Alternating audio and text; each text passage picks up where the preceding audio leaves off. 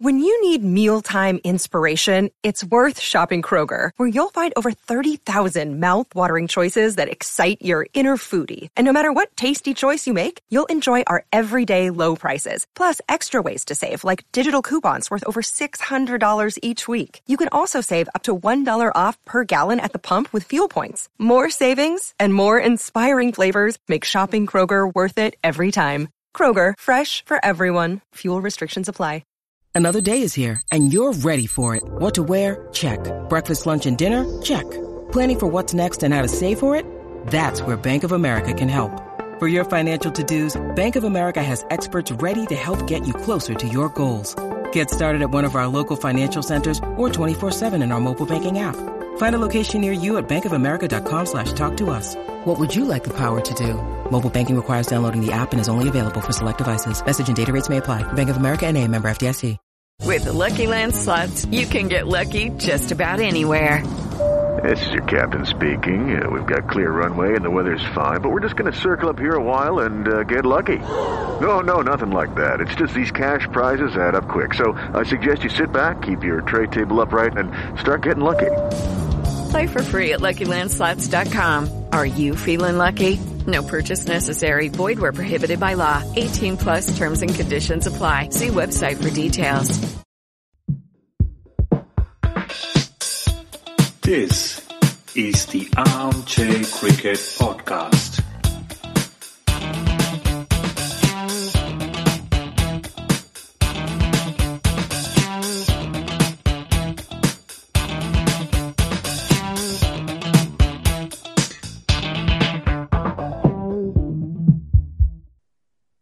Hello all. Welcome to another episode of Armchair Cricket Podcast, a podcast focusing on Test cricket by armchair critics of the game. I'm your host, Ajit. In today's episode, we will be focusing a lot on the upcoming third test between India and England. And to help me do that and, look at some of the other cricketing news from the last week or so, I have a couple of contrasting opinions is what I'm looking at. We have Nigel the Bear Walker, the head honcho from Guerrilla Cricket. Hi, Bear. Welcome. Oh, hi there, Ajit. How's life? Well, I can't complain. I'm in India. I'm being fed to my neck and above. So not a lot I can complain about. And the other guy who will probably in the other corner with his stethoscope around his neck, Mr. Manjunath, who's now a frequent podcast companion these days. Hello, Manju. Welcome to the podcast. Yeah, hi, Ajit, and also big hi to the bear. Yeah. Right. Thank you, Manju. Hi to you too. All right. So I'm sure we should talk first of the weather and how Bear is enjoying it and Manju is not. Let's kick it off. Weather here? No. It's wet. It's not very cold for a change, even though it's mid-February. Obviously, the climate crisis is coming. Waiting for the spring and the summer to come along. Fed up with winter now. It's February. Get on with it. It's 7:45 and it's 30 degrees, Bear, here. You won't believe it. Again, same complaint. Well, yeah. I mean, as an Englishman, 30 is probably a little bit too hot. Mid-20s is always fine. Yeah. I mean, no, what I'm saying is it's just about spring here. And this is abnormally high for so early in the year. Oh, right. Yeah, crikey. I mean, we can take a 40. I was in the northern part of my province recently, and it felt like about 42, even though the thermometer said 34. I can take that. But this is a bit tough in Bangalore. It's weird. Right, Manju? Yeah. Yeah, we are in a hilly area. So I think mornings are quite manageable. But after that, like you said, feels like 40. That is true. It's quite intense. Well, that's too hot. I mean, in February, geez. And that's the thing. I mean, I'm very happy I'll not be here for what April brings. It'll be quite unbearable, I think.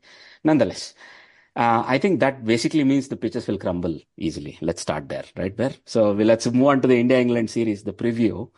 We've had some build-up in as much that Kohli stayed out for personal reasons. Iyer has been not selected by India. And fast bowler Akash Deep has come in. So I think they're not happy with the backup stocks to Bumrah, right? So, and of course, something that came yesterday, a little bit of a shock to some of us. I mean, it's a bittersweet news, simply because Rahul has been ruled out, but the guy replacing him in the Indian squad at this stage is Padikkal, who's from the same province, my province, right? Or Manju's province in this case. So it's sort of bittersweet news. And from England, I think Leach has been ruled out. But surprisingly, nobody has been named a replacement there. Let's start there. What does this mean? Well, it means that they're happy with their attack. I mean, I was saying that they needed one less spinner, and probably I'd have gone for Ollie Robinson in my team too in the last test. I don't think you need four spinners, and Root's a decent enough backup. Yeah. So I mean, I thought Ryan Armour's got visa problems now, but they let him in, thankfully. But it was not Rehan Ahmed. Stupidity by the ECB. But I mean, I'd have probably gone with Hartley, Rayan, Ahmed, and Root as my third spinner, and then probably tried to get Ollie Robinson in as well. No Bashir? Just because, it's between Rayan Ahmed and Bashir. I think you've got a right armour in Root, you've got a left armour in Hartley, and then obviously you want your leggy as well. It gives you three spin options, right? So there's no point having two right armours, no leggy and a left armour. I don't see the point in that. I think if you're going to do it, you might as well have a variety. I think Ollie Robinson might be quite useful on these pitches. He's quite wily. He's got a decent off cutter. Moves it both ways if it's going to move. I was thinking he'll start, actually, frankly. Wood is a good pick, but I would have started with Robinson. Yeah, I think they went for Wood for the raw pace and stuff, didn't they? But I mean, he didn't really get much to do. He got a little bit of reverse swing in the end of that first test. But maybe he should have had a wicket. But Anderson is clearly class operator, even though he's not fast. Much like, I mean, this is the thing. You say India have got problems. I think the wickets aren't very conducive for the fast bowlers unless you're very, very skilled. And Bumrah is an absolute star, isn't he? I mean, the man can do anything. And he's damn quick. And whilst Jimmy's not very quick, he's a wily old fox, man. And he doesn't go for a lot of runs. So, he got 5 wickets. That's pretty handy in India for a seamer. Let's be honest. Absolutely. No. I mean, look, he showed his full range of skills, Jimmy. And I wouldn't simply forget what Jimmy can do. If you remember the last time England won a test in the last tour, on the final morning, he took 2 wickets in a spell. I think it was Rahane and Pujara, if I'm not wrong. And that broke the back of India's chase on the 4th innings that day. I would never write somebody like Jimmy off. But I dare say, I think that's the way England are going. Because there's no Jack Leach, they'll simply bring Ollie Robinson into the squad, into the 11 in place of Jack Leach. And that's the change. That's the only change I see England making. Unless you think there's another change. Well, no, Jack Leach wasn't in the last test, was he? So, I mean, they'll go in. Yeah. So they'll go in. I think they'll either... Bashir then. You either get rid of Bashir and bring in Ollie Robinson, or you keep it the same, as far as I can see. I mean, the thing is, Ryan Ahmed and Hartley are also pretty handy with a bat. They can get you 20 or 30, yeah? Correct. So they're pretty useful at that. I mean, that's one thing. I mean, I thought Leach would have come back. I can't believe he's out of a series with a bruised knee, but there you go. As people said on the WhatsApp group, he's a delicate little flower. Also, I can tell you, I think it might be a blessing in disguise even for England to not have to think about leaving Leach on the bench, thinking about what he thinks in his head, right? He's the lead spinner records. You've chosen 2 Tyros ahead of him in Rehan and Shoaib. And then he's like, but I don't think he's the complaining sort or the niggling sort. But all right. Coming back to the other side, Manju, no Iyer, no Kohli, no Rahul. That's your middle order ruled out, right? A misfiring Rohits. Yeah, so you can have a situation where 4 people have 1 or 2 tests between them and 1 debutant. So that will be interesting. I think it will be a great challenge for the Indian lineup. So I think people coming into the 3rd test with not much baggage or anything, they can express themselves. So really excited to see if Sarfaraz, what position he mostly will come in at 5. So or where Patidar bats in that case, or whether both of them play or they will have to keep make Patidar sit out. So that is indeed the question. That is the question. So, but I still believe, from a fan perspective, there is place for both Rajat Patidar and Sarfaraz. Because if you're actually looking at the future and you're happy with Pujara scoring the double hundreds in the Ranji Trophy, then I think they can consider that. I think they have decided to move on, frankly. Pujara is as good as Pujara is. I think they have decided to back youth. He's 35 plus these days. You would think he'll give you that crucial 30 or 32 of 110 balls some point in time. You can't see him do that counter-attacking. I don't know. If you remember when he started his career in Bangalore, he counter-attacked to win a match, if you remember, right? In the 4th innings. I simply can't see Pujara doing that anymore. And that is why maybe India have decided to move on. So coming back to the number of people that are having a chance, right? Padikkal, Sarfaraz, and Rajat Patidar. Let's just say Rajat Patidar will simply start because he was already in the 11 previously. So you had Iyer, and Iyer is not here. KL Rahul has been ruled out, so that means potentially there'll be a debutant there, right? Because Jadeja is coming back, you'll want Jadeja in the 11. You will not want to play without Jadeja. You saw, I don't want to use the word toothless, but maybe Ashwin seemed a little ineffective when Jadeja was not bowling from the other end. Yeah. Akshar has done enough to retain his place, and Rajkot, is tacky enough, frankly, that 3 spinners can be justified because India don't have a route. They'll need Akshar, right? Then comes the question, with Jadeja taking the one slot that had opened up, will either of these two even make a debut? Would you just move Patidar to 4, Jadeja to 5, Akshar to 6, Shrikar Bharat to 7, and then the other four will have Ashwin, Kuldeep, and the 2 fast bowlers, which I think will be Bumrah and potentially Akashdeep, but maybe Siraj, right? This is the composition I see. I have a feeling they will go so much with tried and tested, because if you have such a rookie middle order, okay, Gill has got a bit more confidence. Yashasvi is all right, but your skipper is struggling, right? Let's start right there.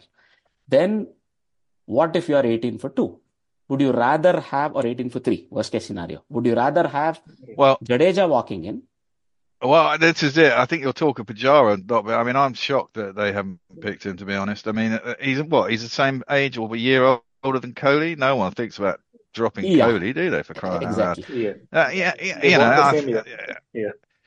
Exactly. I mean, it's madness. The guy is a legend in Test cricket. And if you've got this inexperienced side, the Jaswell goes off like a train, right? And he's come off in both tests pretty well. Didn't get century in the first, got an 80-odd, and then he hasn't been very good in second innings, to be fair. But, he's got first innings runs. He's new.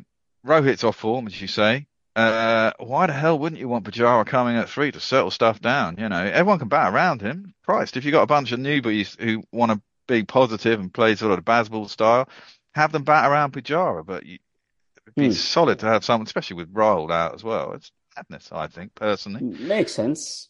But see, the Indian management, I think you would have seen Pujara named as Rahul's replacement if that's what the management thought. That was very crucial. The way they went was the indicator for me.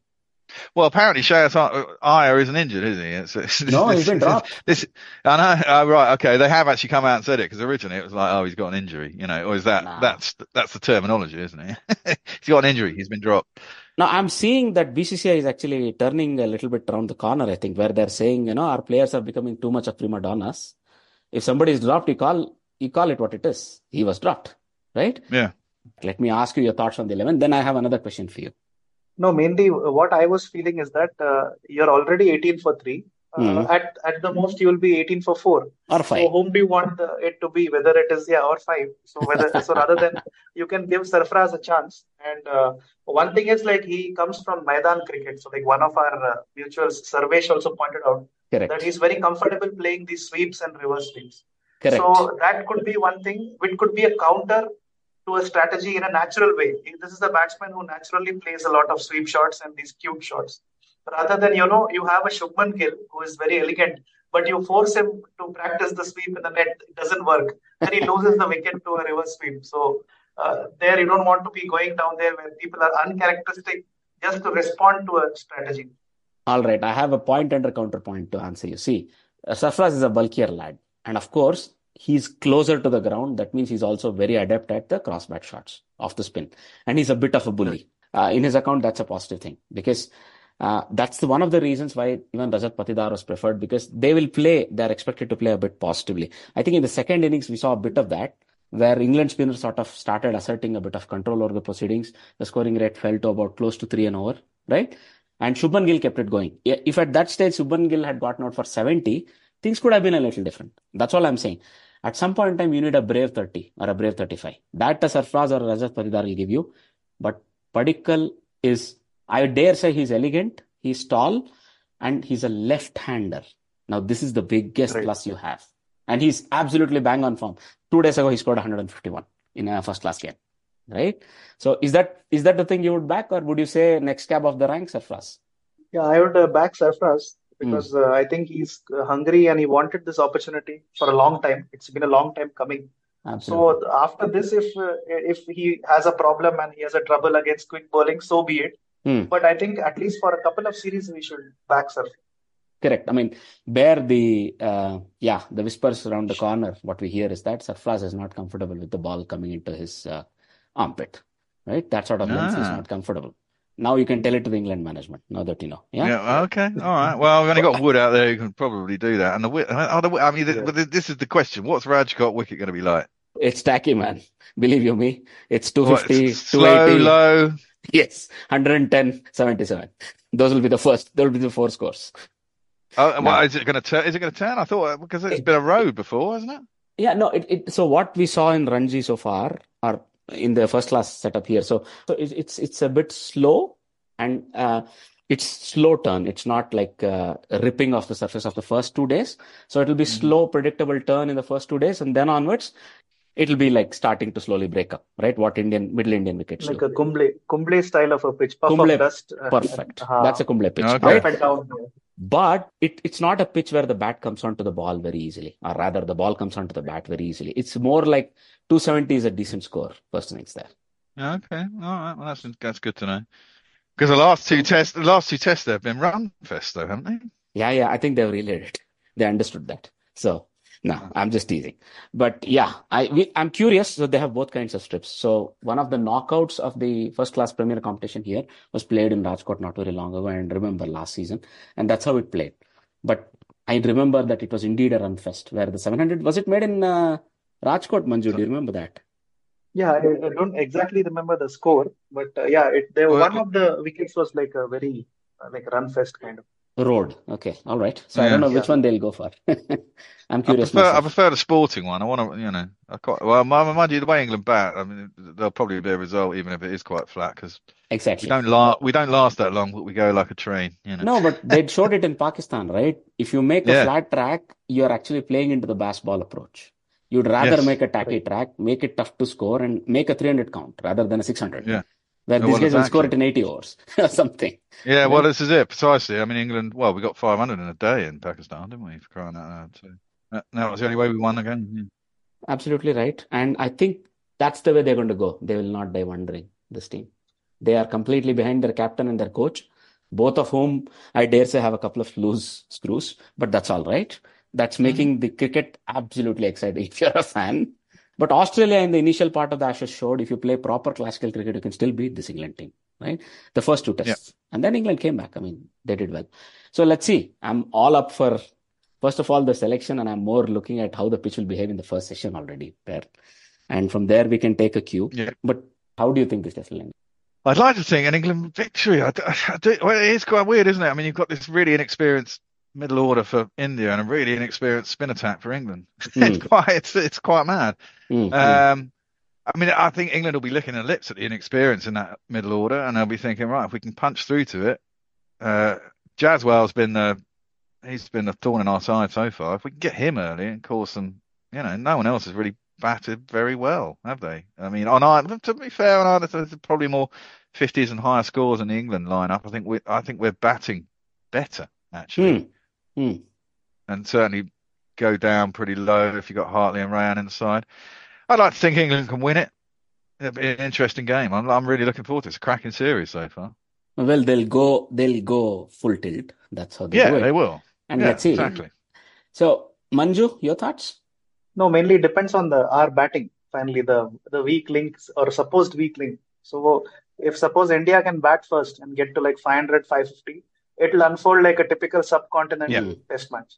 But the problem is, suppose England bats first and with baseball, we get to 600 plus or something.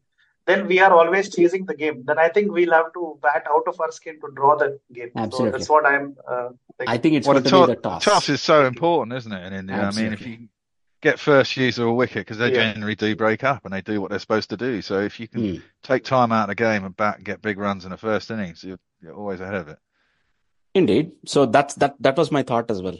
It'll really depend because India have a slightly vulnerable middle order potentially.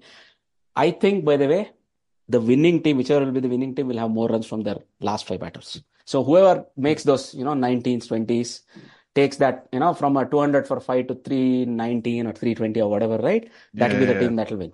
because those 60, 80 runs will, one, frustrate the opposition, but more importantly, it'll give you that maybe a 20, 30 run lead, and that will be enough in the third innings if you're going in with the lead, right? That's what I'm thinking. And it'll be all important task, frankly. That's what I thought. But before we move away completely from this topic, I think, Manju, you were mentioning off air some ticketing fiasco with Rajkot. Yeah, there has been like a few mutuals have been uploading photographs where screenshots of letters Come collect saying it. that you have to be physically present. Yeah, physically present, even though you have an online ticket, you have to come and collect it offline. So there are people who are within Gujarat who are unable to travel to Rajkot and take it. It's 4 hours, 8 hours from wherever. From where I am, it's like an overnight train. Probably no, it'll be 24 hours from where I am. It's a big country, Exactly. Do I go for 24 hours just to collect a ticket and then come back and then go back the third day to go see the match? So again, it brings us back to the same problem that whenever Australia was organizing an ICC event, there was a chief of ticketing who would take care. Same even for ECB also, who would take care of all the ticketing related issues and have a separate, like a secretariat or an office. But in our ICC World Cup, the recent one, there was no such thing like ticketing. Like it couldn't be found. So everyone was, again, there was a clamor, and thanks to a good friend from Bangalore, Karthik Kannan, I was able to get a ticket to, seeing New Zealand, Pakistan. Wow, at least that lovely game. So he has this huge WhatsApp group of fans, and who keep watching the online portals, and they tell us, now book. So then we go and book. So that's what. So they are doing fantastic work, but all this need not have been done if, there is a good channel to accomplish it. So this has been a recurrent problem. It's been a chronic problem. So I don't know how to get rid of it. So. Yeah. Well, transparency, among other things, a bit of vision, right? And of course, from India, we provide services, technical support and IT services to the rest of the world. Apparently, BCCI won't hire our services. So that's the way forward. Exactly. Gotta be tickets. You can do this on a phone these days. You just, download your ticket. Exactly. Done. No, but that's what I did for the World Test Championship final when I was there. Yeah. And exactly. I mean, the Netherlands match I had asked a ticket for in Bangalore. You won't believe it. The ticket was handed over. The game was on Sunday. The ticket was given on Saturday morning to the Dutch team manager. Right. And my colleagues, my friends had to go collect it from him. I had reserved the tickets 2 months before the tournament started. Anyway, let's go on. There is one more news. Quickly, I wanted to ask you, Manju, what is this? BCCI putting its foot down? They're asking all the players who are in fringe, who are contracted or, who have been playing for India in the recent months, they have to represent their first class setup. They have to go represent their first class teams immediately, unless they're injured or in the NCA undergoing rehabilitation. Is this BCCI really putting its foot down and saying players are no longer prima donna? Does that mean Kohli has to go play for Delhi? Yeah, ideally it should mean that. So what I am hoping is, like, if this is a new rule, it should apply to everyone equally. So it shouldn't be that, someone who is now in a certain league, they get to just come back, like parachute back into the team. And the guys in the lower runs have to again go back and play a club game or a Ranji game. So this is a double-edged sword. Actually, the problem was when we had this Test and County Cricket Board in England. They had the prime rights or the deciding power for the players. So what happened was, many times people would arrive from the county having bowled 30, 40 overs, and they'll be tired before the test match. So that's the second flip side to this. So if it is going to improve domestic cricket and get more following for Ranji Trophy, we're all for it. But then we should ensure that the workload management continues when they go back to their domestic side. This is more of a warning to the likes of Iyer, Kishan. Kohli is probably beyond this, frankly, between the two of us. And I think he's in a compassionate leave situation, potentially, Kohli.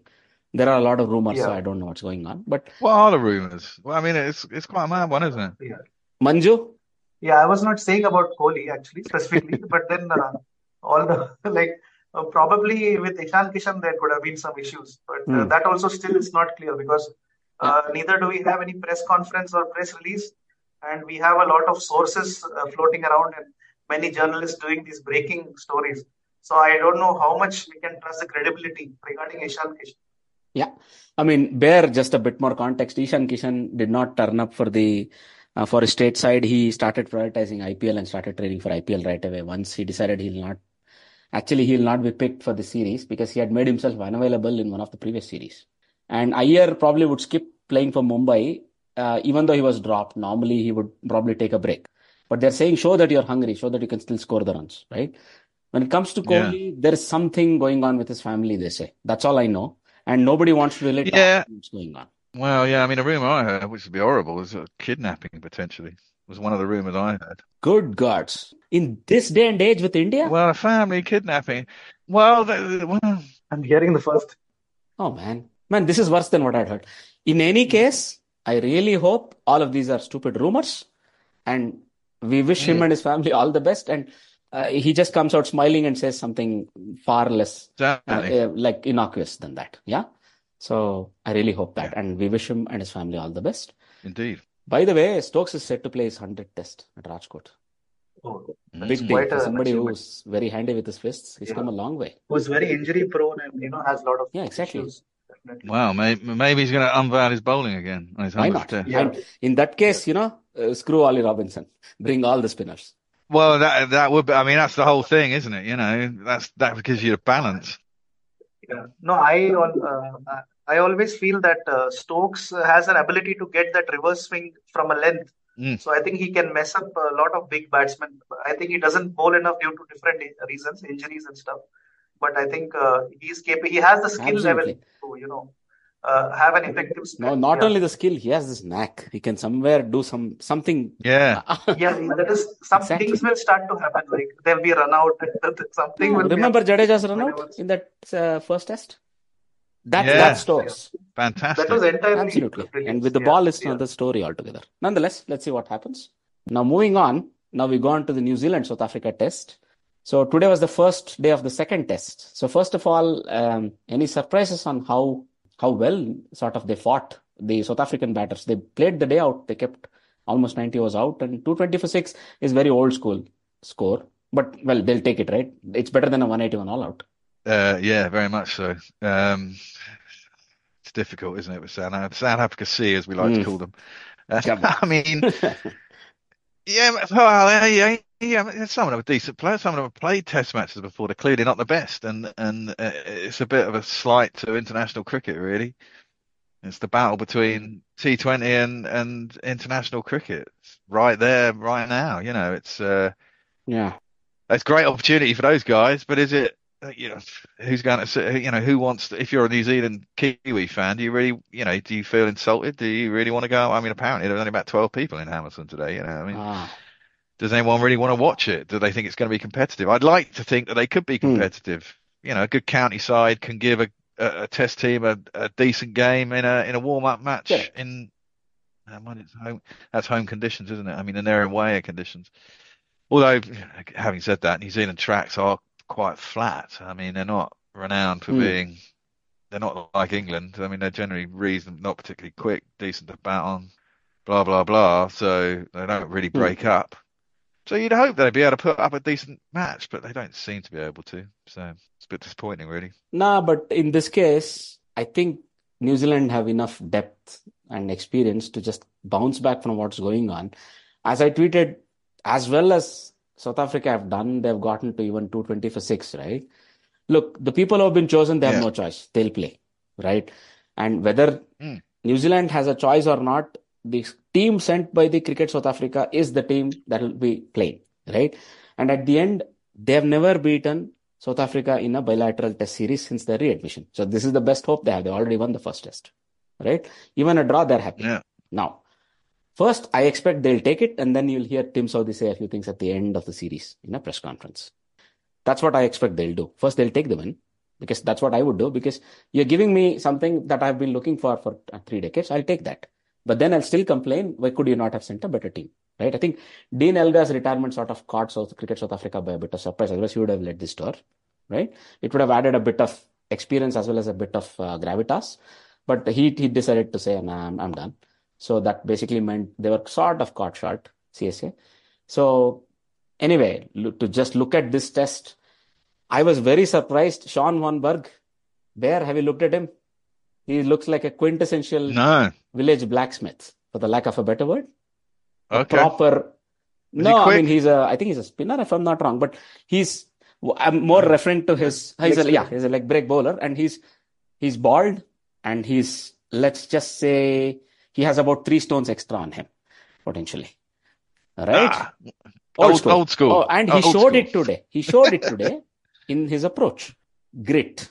I mean, he has 5K test runs and enough hundreds. So he showed the grit, and he actually showed, again, it's not about how svelte you are, but what you have between your ears and how you hold your bat or whatever, right? Yeah. And Rowan de Swart, again, somebody who showed that he can bat in the first test.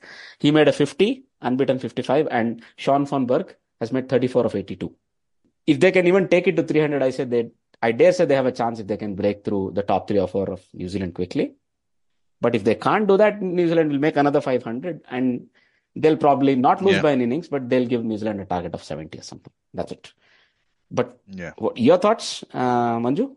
Yeah, so I thought that, probably Zubair Hamza or Bedingham will, continue and, establish themselves. But it has not happened, unfortunately. When Zubair Hamza came to India, he was playing a lot of these cute square cuts, and he actually almost very Bangladeshi style in the way he stood at the crease and going down on one knee and driving.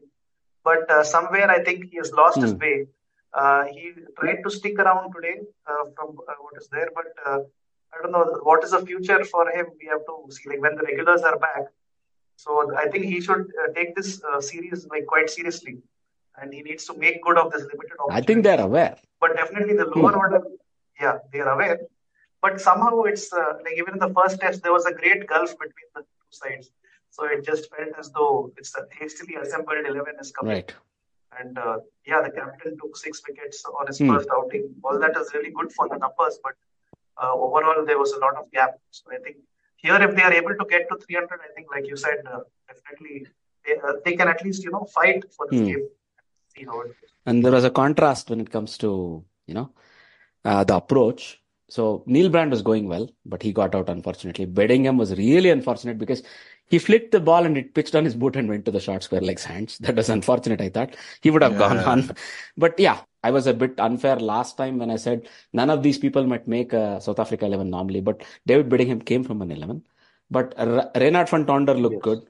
Zubair Hamza had a chance, but they were never looking to seize the initiative. They were a bit worried. They were too worried about keeping the wickets. It was clear they had to bat the day out. They had made this deal, and they had to bat the day out no matter what the score would be at the end of the day. Right? And they achieved that. But the problem with this is, in the first test, New Zealand were on the receiving end of this. At around the 45th over, they had a run rate of 2.2 with Williamson and Rachin Ravindra. But towards the end of the day, the run rate was already 3.2. What I mean is 3.2 will make it about 285 or whatever, right? So then you have a decent day, because this is you could still be bowled out under 250 if you have 10 bad minutes on the second morning, right? That's my problem. And they have given Shepo Moreki a go. So I'm looking to see, and Dane Pete is back in the 11. I think we are not commentating there. Otherwise, there's a nice jingle, isn't there? The most sought after jingle, I think, after Adil Rashid. But anyway, in here, I'm really looking forward to a competitive test match. That's all I'm looking for as a fan. I have no horse in this race, but I would really like to see. It doesn't matter if they lose, but they should give New Zealand a run for their money. The first test was too easy for them, right? Yeah. And from New Zealand, the only nice thing I like to talk about is William O'Rourke debuting. He looks like a proper fast bowler, manner born. He hurried a couple of batsmen. He hit a couple of people on the body. And he doesn't look very aggressive with his body language or anything, but he just rapid off the pitch. I like that, right? And Neil Wagner got another test. I think he might be potentially being given a set-off test. I don't know if that's what this is. I didn't think Neil Wagner would ever play for New Zealand again. He's playing again. So that for me is a wonderful story in itself. And he's playing against his country of birth. So some needle there, no? Yeah. So I want to see at least a couple more days of proper tussle. And then, the results may go the way they must. Do you see South Africa as surprising New Zealand at all? First, let's start with you, Bear. Nah, not really. I mean, as you say, it'd be nice if they did. Or as you say, even put up Windies did. Fight and make it a close run thing. Yeah, exactly. I mean, this is it. You've got cricketers, as I said, they've probably got potential, and if they all play to the best of ability, they're probably capable of beating New Zealand side, who have a bad day. So you can never tell these things, and that's what we all hope for. give South Africa a little bit of pride in sending out the C team, and that's the whole point. Yeah. South Africa never lies down. It's not about a BCD. It's that sporting culture. They're very proud of that. And that's what these people are upholding, right? So that's what I would like to see. And Manju, any chance of an upset? No, I don't know. I'm very interested to see how Dane Pete shapes up, because last we saw him in, I think, the India tour, where he and Senduran Muthuswamy tried to score some runs down the order. So I think maybe he must be massively improved as a batsman. I hope so. And with the off spin, he should come into the game. Like if Ravindra has been able to pick up some wickets, I think the other finger spinner should come into the game. Let's see. But they also have Sean von Berg, who will have some confidence from his batting. Maybe he'll do a one. Let's see. So yeah, there are heroes that could stand up here if you're a South African team. So let's see. Yeah. All right. Moving on from that, if you are going towards some limited overs cricket. So the first one is a Sri Lanka versus Afghanistan game, the second ODI. After their very, very brave, sort of a very brave effort in the first ODI, where they came very close to chasing 382. In the second ODI, unfortunately, they fell halfway, Afghanistan. So in this case, Pathum Nasinka didn't make much, but the middle order, solid middle order contributions, Kushal Mendes, Samara Vikrama. Sri Lanka finished 97, not out. Unfortunate to miss out on 100 potentially. So when you look at that, you again thought, do they have it in them to make 300 twice in a row, Afghanistan, on a sort of a slightly spinning sort of a Palakele pitch? No, they didn't. But I must say, at 142 for 2 in the 30th over, they were right in it. Because Rahmat Shah had 63 and Ibrahim Zadran had 54. And if these two had batted another 4-5 overs, Shahidi can hit, Omar Zain, Nabi, Ali Khil, all can sort of make those rapid 20s and 30s you would need, and they would have gotten home. Naib can swing the bat very hard. You know that, right? But then from 143 for 3, in 10 runs, they were all out. See, this is something you don't expect, because the sense of maturity that you need as an international team is the toughest thing to achieve. Bangladesh, we saw struggle. I thought Afghanistan will get there a bit earlier. I mean, with less number of games. That's what I mean. But no, we don't see that. Anything to add on this, Bear? No, I mean, yeah, that's the problem with Afghanistan, isn't it? I mean, they had a fantastic World Cup, but you always think they're close to disaster at the same time. It can always go wrong with them, just because that's the thing, the inexperience, maybe not the greatest players. Again, they're a team that if everyone plays and everyone's up for it, they can create shock results, but generally they don't. And they haven't got Rashid Khan. I didn't realize he was out with a back injury. Yeah, no, I think he's got a big sort of a career-threatening injury, and he's battling it almost 6 months. We've not heard of him at all. So we're a bit worried there, frankly. We really hope, he comes through. He's young enough. Exactly. I mean, what if he misses 2 years of cricket, I say. But I don't think it'll ever be that much. Like, we are talking of Pant, right? I mean, he's young enough that... Is it? He'll probably show up in the IPL, they're saying, Pant, right? So we are really hoping... Maybe at least with Rashid Khan, he's had a really bad back injury. He's not played the BBL. He's not played a couple of Afghanistan tours. So I'm really hoping he just comes out of it and is able to. Do we know what the injury is? Is it a stress fracture or is it? No. At least for me, I didn't read anything about it. Manju, maybe you read something. Yeah. No, haven't read much about Rashid Khan. So really, I am coming to know. I don't know, maybe some clarity. Their board, if they have any statement. They don't talk much. Yeah. I don't think they do. No. Yeah. You might ask the coach directly. Maybe he has more direct line on that. But yeah. All right. Well, interestingly though, but he would be the sharpest tool. So they're definitely missing him. No Mujib either. Right? Both of those together would not let any team simply run rampant like this. This is the real problem. Nabi is a good backup when it comes to bowling, but Naveen ul Haq also played the SA20. So a bunch of good people who would definitely be in the 11 are not here. So that's the problem. Their bowling is not as sharp as it can be. But all right. Yeah. It's a growing pain, I think, as a team, but also adapting to the changing, the scenario where T20s are becoming more and more important to teams, I think, to people, individuals. Yeah. That's a tough one. But let's see how that goes. Now, from there, there's one more ODI left. I don't know if Afghanistan can really turn it around, but we'll see if that's possible.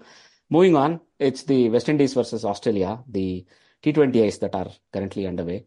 And, you have this all-star West Indian T20 team full of world-beating players who play in all these leagues. But Australia still beat them 2-1, right? So in the second game, Australia really made 241 thanks to this one guy called Maxwell, apparently, who fell unconscious after a drink there. Even I have not even known you to do that. What do you think he did? I have no idea. He went partying hard, wasn't it? That was after the World Cup, wasn't it? No, he went to a concert of Brett Lee's band, apparently, 6 and Out. And all we hear is ... and they took him away when he fell unconscious to a hospital. That's all. Nothing in between. Well, he's on time off, isn't he? He can do what he likes. Bit stupid, but, he's an Australian. They all drink. Yeah, he came back, scored a ton. And then what was it? Was it fourth T20 ton or something? Fifth, yes. Yeah. And from somebody batting at number 4 or lower, this is a record. Rohit Sharma has 5, but he's the opener, right? Yeah. And this is quite something. So again, 55 balls, 8 sixes, 12 boundaries, 20 boundary hits. So, typical Maxwell thing. And apparently, so I read a bit of thing on cricket sites where they said he got up in the morning and realized he was going to be rested, air quotes, rested. And he actually talked to the management and said, today I have a funny feeling in my stomach and it's not what I ate yesterday. And he went on and did this, right? So, you probably listen to I think it's a modern, you can say it's a modern version of Gary Sobers. I only read the stories of him leaving a nightclub at 4 a.m., then making 100 the next day. It's not a story. So it's a real, I think this it's a real is thing. The modern, the real one. So this is the modern era execution by Maxwell in the T20. Because you brought this up, I can't help but reminisce about that event. What would it be to come home? I don't know what you were doing until 4. And then pad up at 10 a.m. and walk out to bat at 11, having taken 4 throwdowns or whatever. And then he says the first over he had double vision when the bowler came into run, right? And then he somehow found the ball to block of the 2 or 3 that were coming at him. And then, so the commentary was also, it was a BBC test match special, and they were like, Sobers looks a little uncertain on his feet, and he seemed to be finding his groove and whatnot. They're sort of trying to paint it in the right picture because it looks weird. What is he doing? Weird. And then in about 10 minutes, his eyes set in, and then just after lunch, he looked at the umpire and said, you know what, I need to go. You can call it whatever you want, retired out, retired dead, I don't care, I'm going. Right? Yeah. And he comes to the dressing room and he says, 1 rum and coke quick. That's what he says. And they give him a rum and coke. He drinks it and he says, another rum and coke quick. He drinks it and then he has to go to the loo. He comes out and just lies down. Right? And somehow he just lies down until tea. And after tea, when the next wicket falls, they pad him up and he goes out and then makes 100. This is Sobers. But sorry, you can never not talk about this story. This is one of the most fantastic cricketing stories I've ever heard. And the other one is about the Nawab of Pataudi. He was able to see 2 balls and he decides to hit the one on the inside. Correct. And he starts hitting a lot of boundaries. So now, you know this, right? He had only one eye. So no depth perception. He lost an eye before becoming an international cricketer in a hunting accident. But he led India successfully enough. All right. Nonetheless, coming back to this case, Maxwell showed what he can do. And only he can do. Apparently nobody else in this world can. And then West Indies lost. They again came to 200. Again, a lot of lower order power. Roman Powell, the skipper, Andre Russell, Jason Holder. I think I'm a bit disappointed when it comes to Jason Holder simply because this guy's made a test double 100, but he won't play tests anymore. That was a bit weird for me. I understand it's a T20 World Cup year, but West Indies could have used him in Australia. I found that very weird. Oh, God, yeah. Right? So, never mind. He's a quality player. I don't understand why he's not playing tests. So, but all right. Maybe there's more we'll hear one day out of all of this. But the third T20I, they came back and won. So, in the third T20I, they batted first. So, both the first 2 T20Is, Australia batted first, put on more than 200. In the third one, West Indies did the same. Right? So, the whole series has been high scoring. They made 220 for 6. In this case, they were again in a bunch of trouble. 17 for 3, my score, right? In the third over. But Roston Chase counter-attacked, then the skipper, then Sharfin, Rutherford and Russell really tore Australia apart. And from where they were, really, even when Roston Chase got out, the run rate looked all right. But when Roman Powell got out 79 for 5, you thought, oh dear, where are we going? And a huge stand took West Indies to 218 in the last over. So just Russell and Sharfin Rutherford simply batted West Indies to a very strong total. And the bowling was good enough, right? Warner made another 81. He's reminding everyone, don't you dare forget me. Mitchell Marsh, the captain, promoted himself to open to try and, give us a really, really quick start. English couldn't do much. I was looking for a bit of runs from Aaron Hardy. Glenn Maxwell, you can't expect him to score the runs every game. Yeah, 183 was all Australia could make.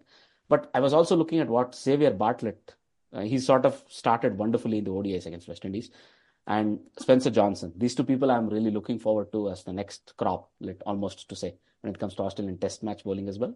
So they both got bounced around. But yeah, it's a T20, right? And Zampa, who's actually been the bane of West Indian team in the limited over games, he went for a mere 65 in 4 overs. He's a leggy. Ooh, I can do that. I know. Nah, my problem is he's a leggy. So it's sort of a bittersweet thing as much as I, don't like him, unfortunately. But all right. Now, that meant, Australia took the series 2-1. They took the ODI series 3-0. But the test series was the only shining point for West Indies, 1-1. Saving grace. Yeah. All right. But they did not account for themselves as bad as you would have hoped. But for the limited over sides, it was a bit disappointing, I must say. Thoughts? Okay, Bear. Well, yeah. Well, it's limited overs, isn't it? I mean, again, does it really matter that much? You want to see close games, really? It'd be nice for the West. Do you ever? I mean, you get upset because you didn't win, but you always think, well, we could have done it. I think with limited over stuff, right? You win some, you lose some. I mean, well, can happen. The thing, it's exactly. It's white ball cricket. You can't be. I don't think you can ever be. You're never that too far away from being a winning side when you're losing. You got to believe that on a better day, someone doesn't, that catch gets dropped, or you don't get that inside edge onto your stumps or whatever. I mean, you've got to. I think every time you play an ODI or a T20, you've got to put the last game out of your head and just start again. Fair enough. Now, but for me, there's a bit of context. I think this West Indian team is sort of setting itself up, the superstars team. And because they're now playing in Australia and they'll come back in a couple of months, right? For the World Cup. That's really, for me, the sort of the game behind, or the story behind the story sort of thing. Otherwise, I don't think you're right that not everybody really cares too much. But Manju, any contrasting thoughts? No. The West Indies always they'll always be there in white ball formats because they have the powerhouses. And even Andre Russell, I think only is getting better with age, with time as he's time decided goes by. He won't run a lot. And recently he's hit the ball far. Yeah, and he's also broken the jinx. They would say you can bowl a wrist spinner and get him cheaply. So all those things are also being smashed. So definitely watch out for Andre Russell. And like you said about Jason Holder, I was wondering why he's not playing tests, because I think he's needed there too, because with the relatively inexperienced side. He would have made a huge difference, I think. Yeah, so he would have made a difference, because when you are many down next to nothing, then someone like Holder can rescue the innings. I don't think he has any fitness issues as such major so far. He's been a relatively injury-free career. Correct. So, well, can happen. As I said, there's more probably to be heard there. He refused the contract of WICB, by the way. He refused an official contract. So, or he's decided he's 33 plus and maybe he wants to. T20 mercenary. Why not? Right. Yeah. So let's see what that means. He has to, I think, go into the league of shadows for different leagues as a mercenary. Yeah, exactly. Right. Now, moving on. The Australia versus South Africa women's ODI series was in the balance. It was 1-1 when we had last spoken about it. But Australia being Australia, they went on to take the third ODI and sort of, played the spoil sport, you can say. And that was a comfortable win. They batted first, made 277 in a rain-affected game. But then South Africa came a cropper. They only made 127. They had a very tough chase and they went for it all gung-ho. But unfortunately, they couldn't do much. And for Australia, it's, people like Beth Mooney or Phoebe Litchfield, all of these people, right? Alyssa Healy, for a change, finally made some runs. I think in the last episode, one of our co-hosts was actually complaining, wasn't he? He was saying they talk a big game for Healy. She doesn't do enough. She doesn't score enough runs and so on. She finally did as a captain, right? That was good. And Elisa Perry steady, but Beth Mooney and Talia McGrath sort of did enough. 277 is still a huge total given the bowling Australia bring onto the field, right? I think they have 8 full bowlers in most 11s. So, in this case, the fast bowlers did all the job before Alana King sort of mopped the tail up. So, well done her. And in either case, did either of you see that hooked 6 of Alana King? I saw a tweet about it, so I just saw the replay online. It was a above the waist no ball that she managed to hook, right? And while doing that, she fell on the stumps. But because it was a no ball, she's not out. The ball went for 6. I had actually not seen that in any format of cricket. I had seen once a donkey drop that went all the way up and simply landed on the stumps, which is unfortunately out. But in this case, the ball was at her chest almost, and she hooked it away, almost in a reflective way, and it went for 6, and she fell over on the stumps. And because it's a no ball, you're not out. It's funny. So that's one, let's say, the highlight for me, because she hit 2 6s when she batted as well. So anyway, they are going to play a test next. Any predictions, Bear? I'd say Australia, isn't it? Australia, the best women's side. I mean, there are players come towards the end of their careers now, but Australia's got the most professional women's game in the world. England are kind of catching up, and that's what kind of counts, I think, in the women's game. They'll be smarting. They came to India and got licked clean. So they'll be really smarting as well. Yeah. They'll want to give South Africa a hiding, if I'm not wrong. So, Manju? No, like they are beatable, like India showed recently. But then that a lot of things have to come together if you have to, defeat them, because despite Risa Healy not doing well, they found a way. So everyone steps up, and so that kind of spirit is like really unmatched among any of the sides. So definitely take some special effort to beat them. Or like always, a mountain of runs are needed. Then you need the scoreboard pressure and them to capitulate. But most of them are really, like he said, like the Bear said, they are really the most professional game. So they are very seasoned players. So that is where the difference, shows up, even in fitness, fielding standards. So everything, they have absolutely. Yeah. No, I mean, look, Bear was right when he said maybe a couple of people might walk away at the end of the Australian season. Let's see if that happens. But South Africa have a point to prove themselves. Look, the top tier is very clear. It's England and Australia. The next tier right below is India, South Africa, and occasionally New Zealand. New Zealand have been absent for a little bit of time, but them. And then is the next tier where it's a couple of subcontinental teams, Pakistan, Bangladesh. Sri Lanka occasionally jump to the middle tier or they fall back to the lower tier. It's very weird with them. But when you look at that, South Africa will clearly want to show they want to be considered in the top tier now. This is a chance, right? And they have acclimatized, they've played T20 and ODI.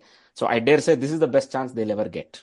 But against this Australian team, which I consider to be a more successful and a more, let's say, happy team than the Australian men's team from the early 2000s. This is the best team out there, best Australian team out there ever, right? Yeah. So it's a tough thing. Let's see if they are able to do that.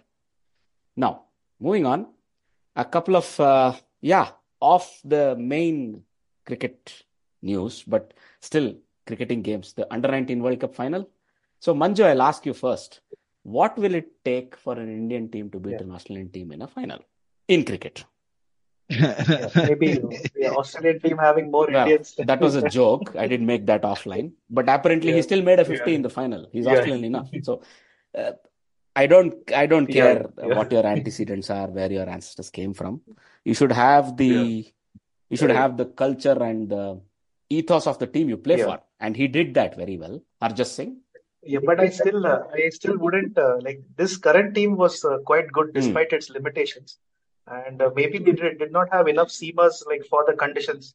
That is one. So you can always point out some tactics and that way. But overall, with the resources at hand, they played well. So like I would say, reaching the final, I'm quite happy that way. And as a 19-year-old, I think it's only one chance to win this tournament. But I wouldn't judge them harshly for that. No, there's no judgment here. Look, the only thing is the senior story and the junior story of the Indian team in the World Cups were very similar. This junior team even had a shocker in the semi-final, which they somehow managed to climb out of, and that you thought gave them the wake-up call, right?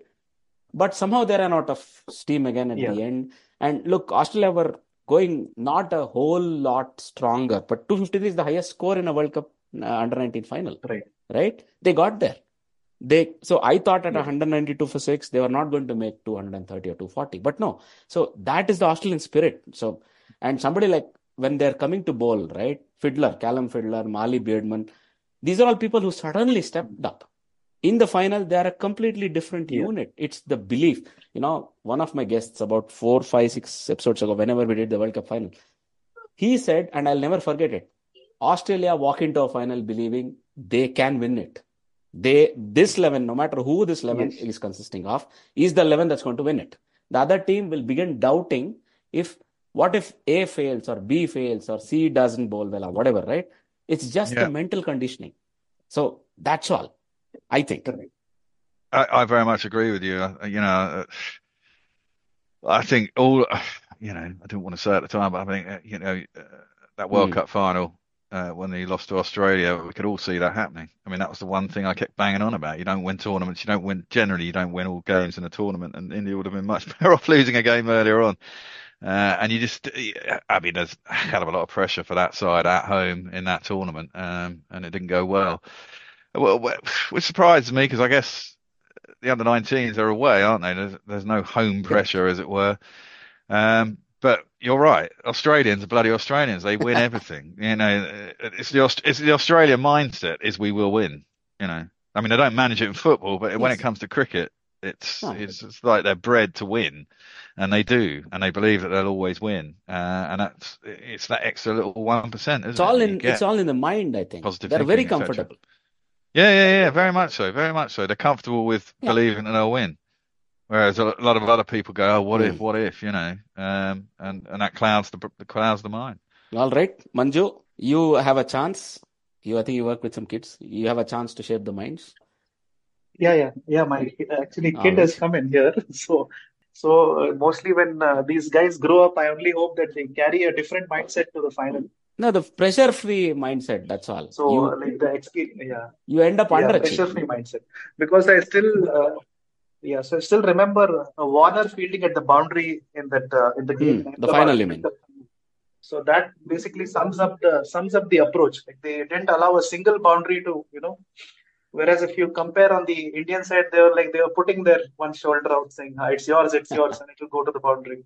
So I'm saying to a casual watcher, that is the first thing which, this Indian team doesn't have that issue with the, sort of you first, then me, whatever. But I think Warner always fields the boundary. He's one of the fastest men still in that 11. But when it comes to, it's that mindset, and let's forget overachieving. Let's achieve what we can. And you end up overachieving what Travis did. So, another tournament. Correct. So, as the proverb goes, how do you prevent Australia from winning a tournament? Make sure they don't play the final. Very simple. If they play the final, they're going to win it. Yes. So, there you go. All right. From there. I mean, they won that bloody T20 tournament, didn't they? Two ago. Yes. Finch won it. No one gave them a chance. I mean, they didn't look like a very good T20 outfit, and then they went on and won the game. No, it was Maxwell and Marsh. Simply, they kept performing throughout, and then Marsh won them the semi-final final.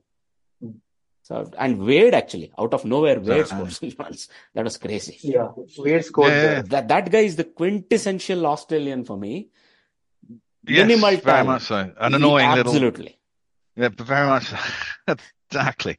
An annoying. Annoying little so-and-so. You know what I'd say. Fair enough. Right? Yes, exactly. And he'll always be in your ear. Very and he'll much start lap sweeping you out of nowhere. Yeah. He's like terrible. All right. But, we should learn. That's what I'm trying to say. We Indians, you Englishmen, we both been complaining long enough.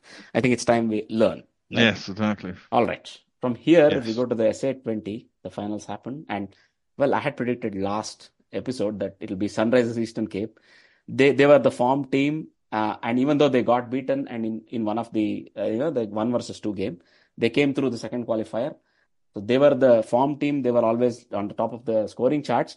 But because they failed in the first 1-versus-2 game, the eliminator, not the eliminator, the qualifier 1, they came through the qualifier 2. And then they had the confidence that they put 200 on the board batting first. In a final, in a T20, when you put 200 on the board, it takes a lot for you to lose. I think Riddhi Saha once did it. I think KKR once chased down a huge score, right?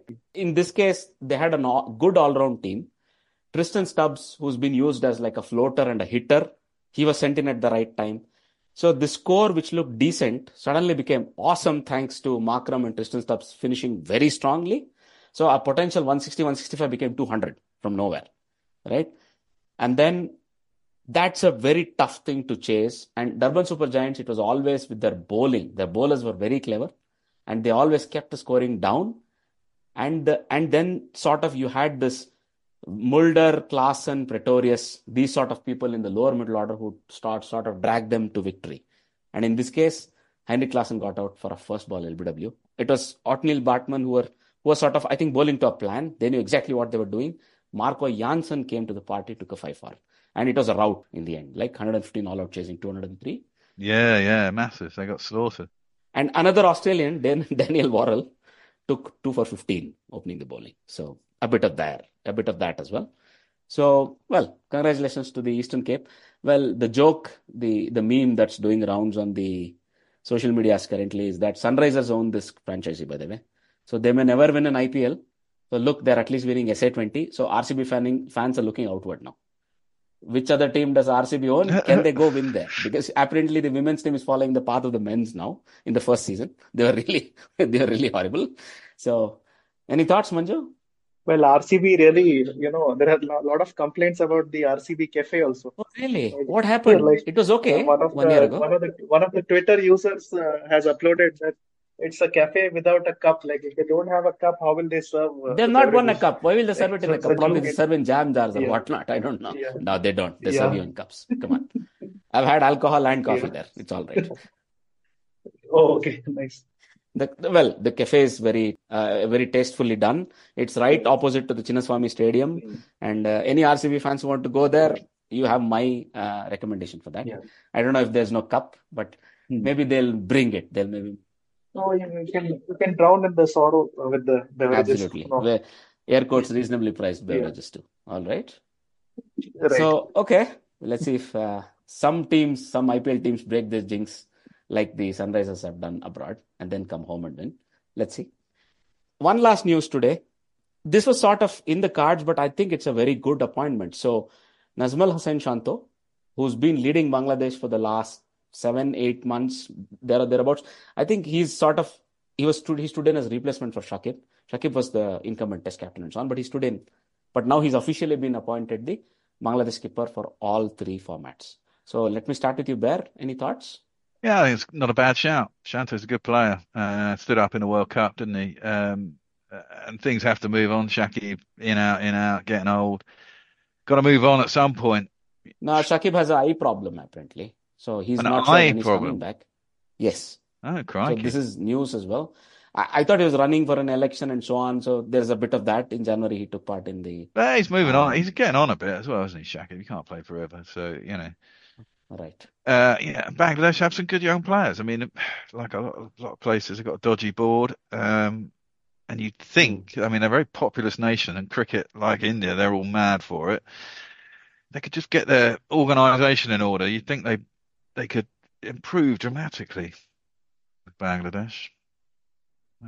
Look, I shouldn't invoke colonialism here, Bear, but there are only certain kind of administrators we produce in the subcontinent. Let's not go there. Yeah. But Manju, thoughts? Yeah, it's a good selection. I think he'll definitely hold a place down by himself. So that's a good thing. And there was a test match against New Zealand where Joy and Shanto had that long partnership. So I think in the future it will be good. Like in the middle, they had Mominul Haq for some time, who looked very promising. So hopefully they can have a little longer tenure with Joy. Right. Shanto. He's also in the right sort of age for me, right? Also enough experience. Yeah. Right. He's not like a real rookie. Right. So, and even if he does it for 2 to 3 years, right? If he does it and takes Bangladesh in the right direction, that's the most important thing. Look, the golden generation of Bangladesh cricket, I'm going to call it people like Shakib, right? Mustafiz, Mahmudullah, and who's the keeper? Mushfiqur Rahim. All of these people are already having a door outside of the team. They're old enough that you'll now hear of retirement shortly, right? Yeah. So sort of the right ethos can now be built around a young, strong man, a strong performer on the field and a strong character off the field. And Najmul is the right sort of a man for that. So I think they've made a right decision. Let's see if, you can also convert it, and maybe not just results right away. I mean, I remember Dravid always saying that it's processes and Kumble to an extent, right?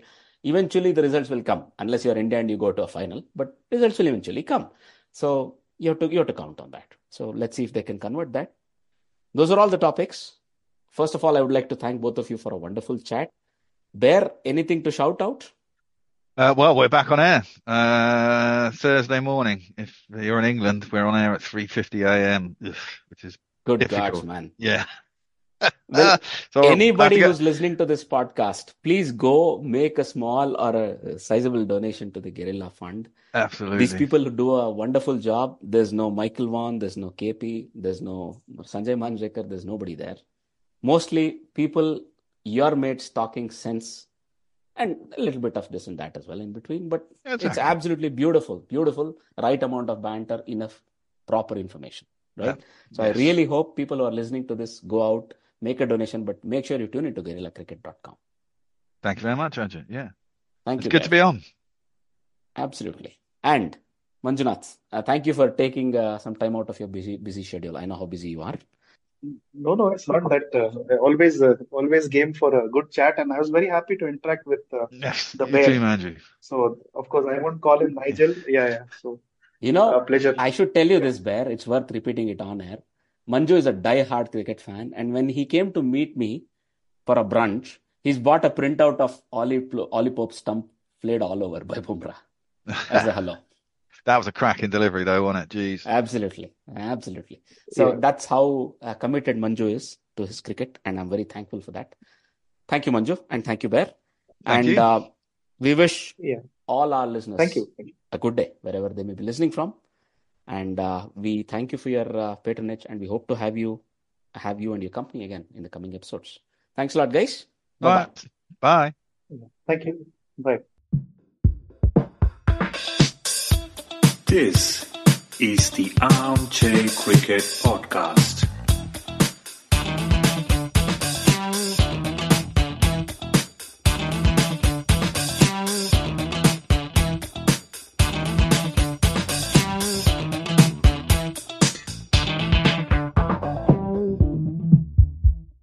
Sports Social Podcast Network. Hey guys, it is Ryan. I'm not sure if you know this about me, but I'm a bit of a fun fanatic when I can. I like to work, but I like fun too. It's a thing. And now the truth is out there. I can tell you about my favorite place to have fun. Chumba Casino. They have hundreds of social casino style games to choose from with new games released each week. You can play for free anytime, anywhere. And each day brings a new chance to collect daily bonuses. So join me in the fun. Sign up now at ChumbaCasino.com. No purchase necessary. VGW Group. Void where prohibited by law. See terms and conditions. 18+.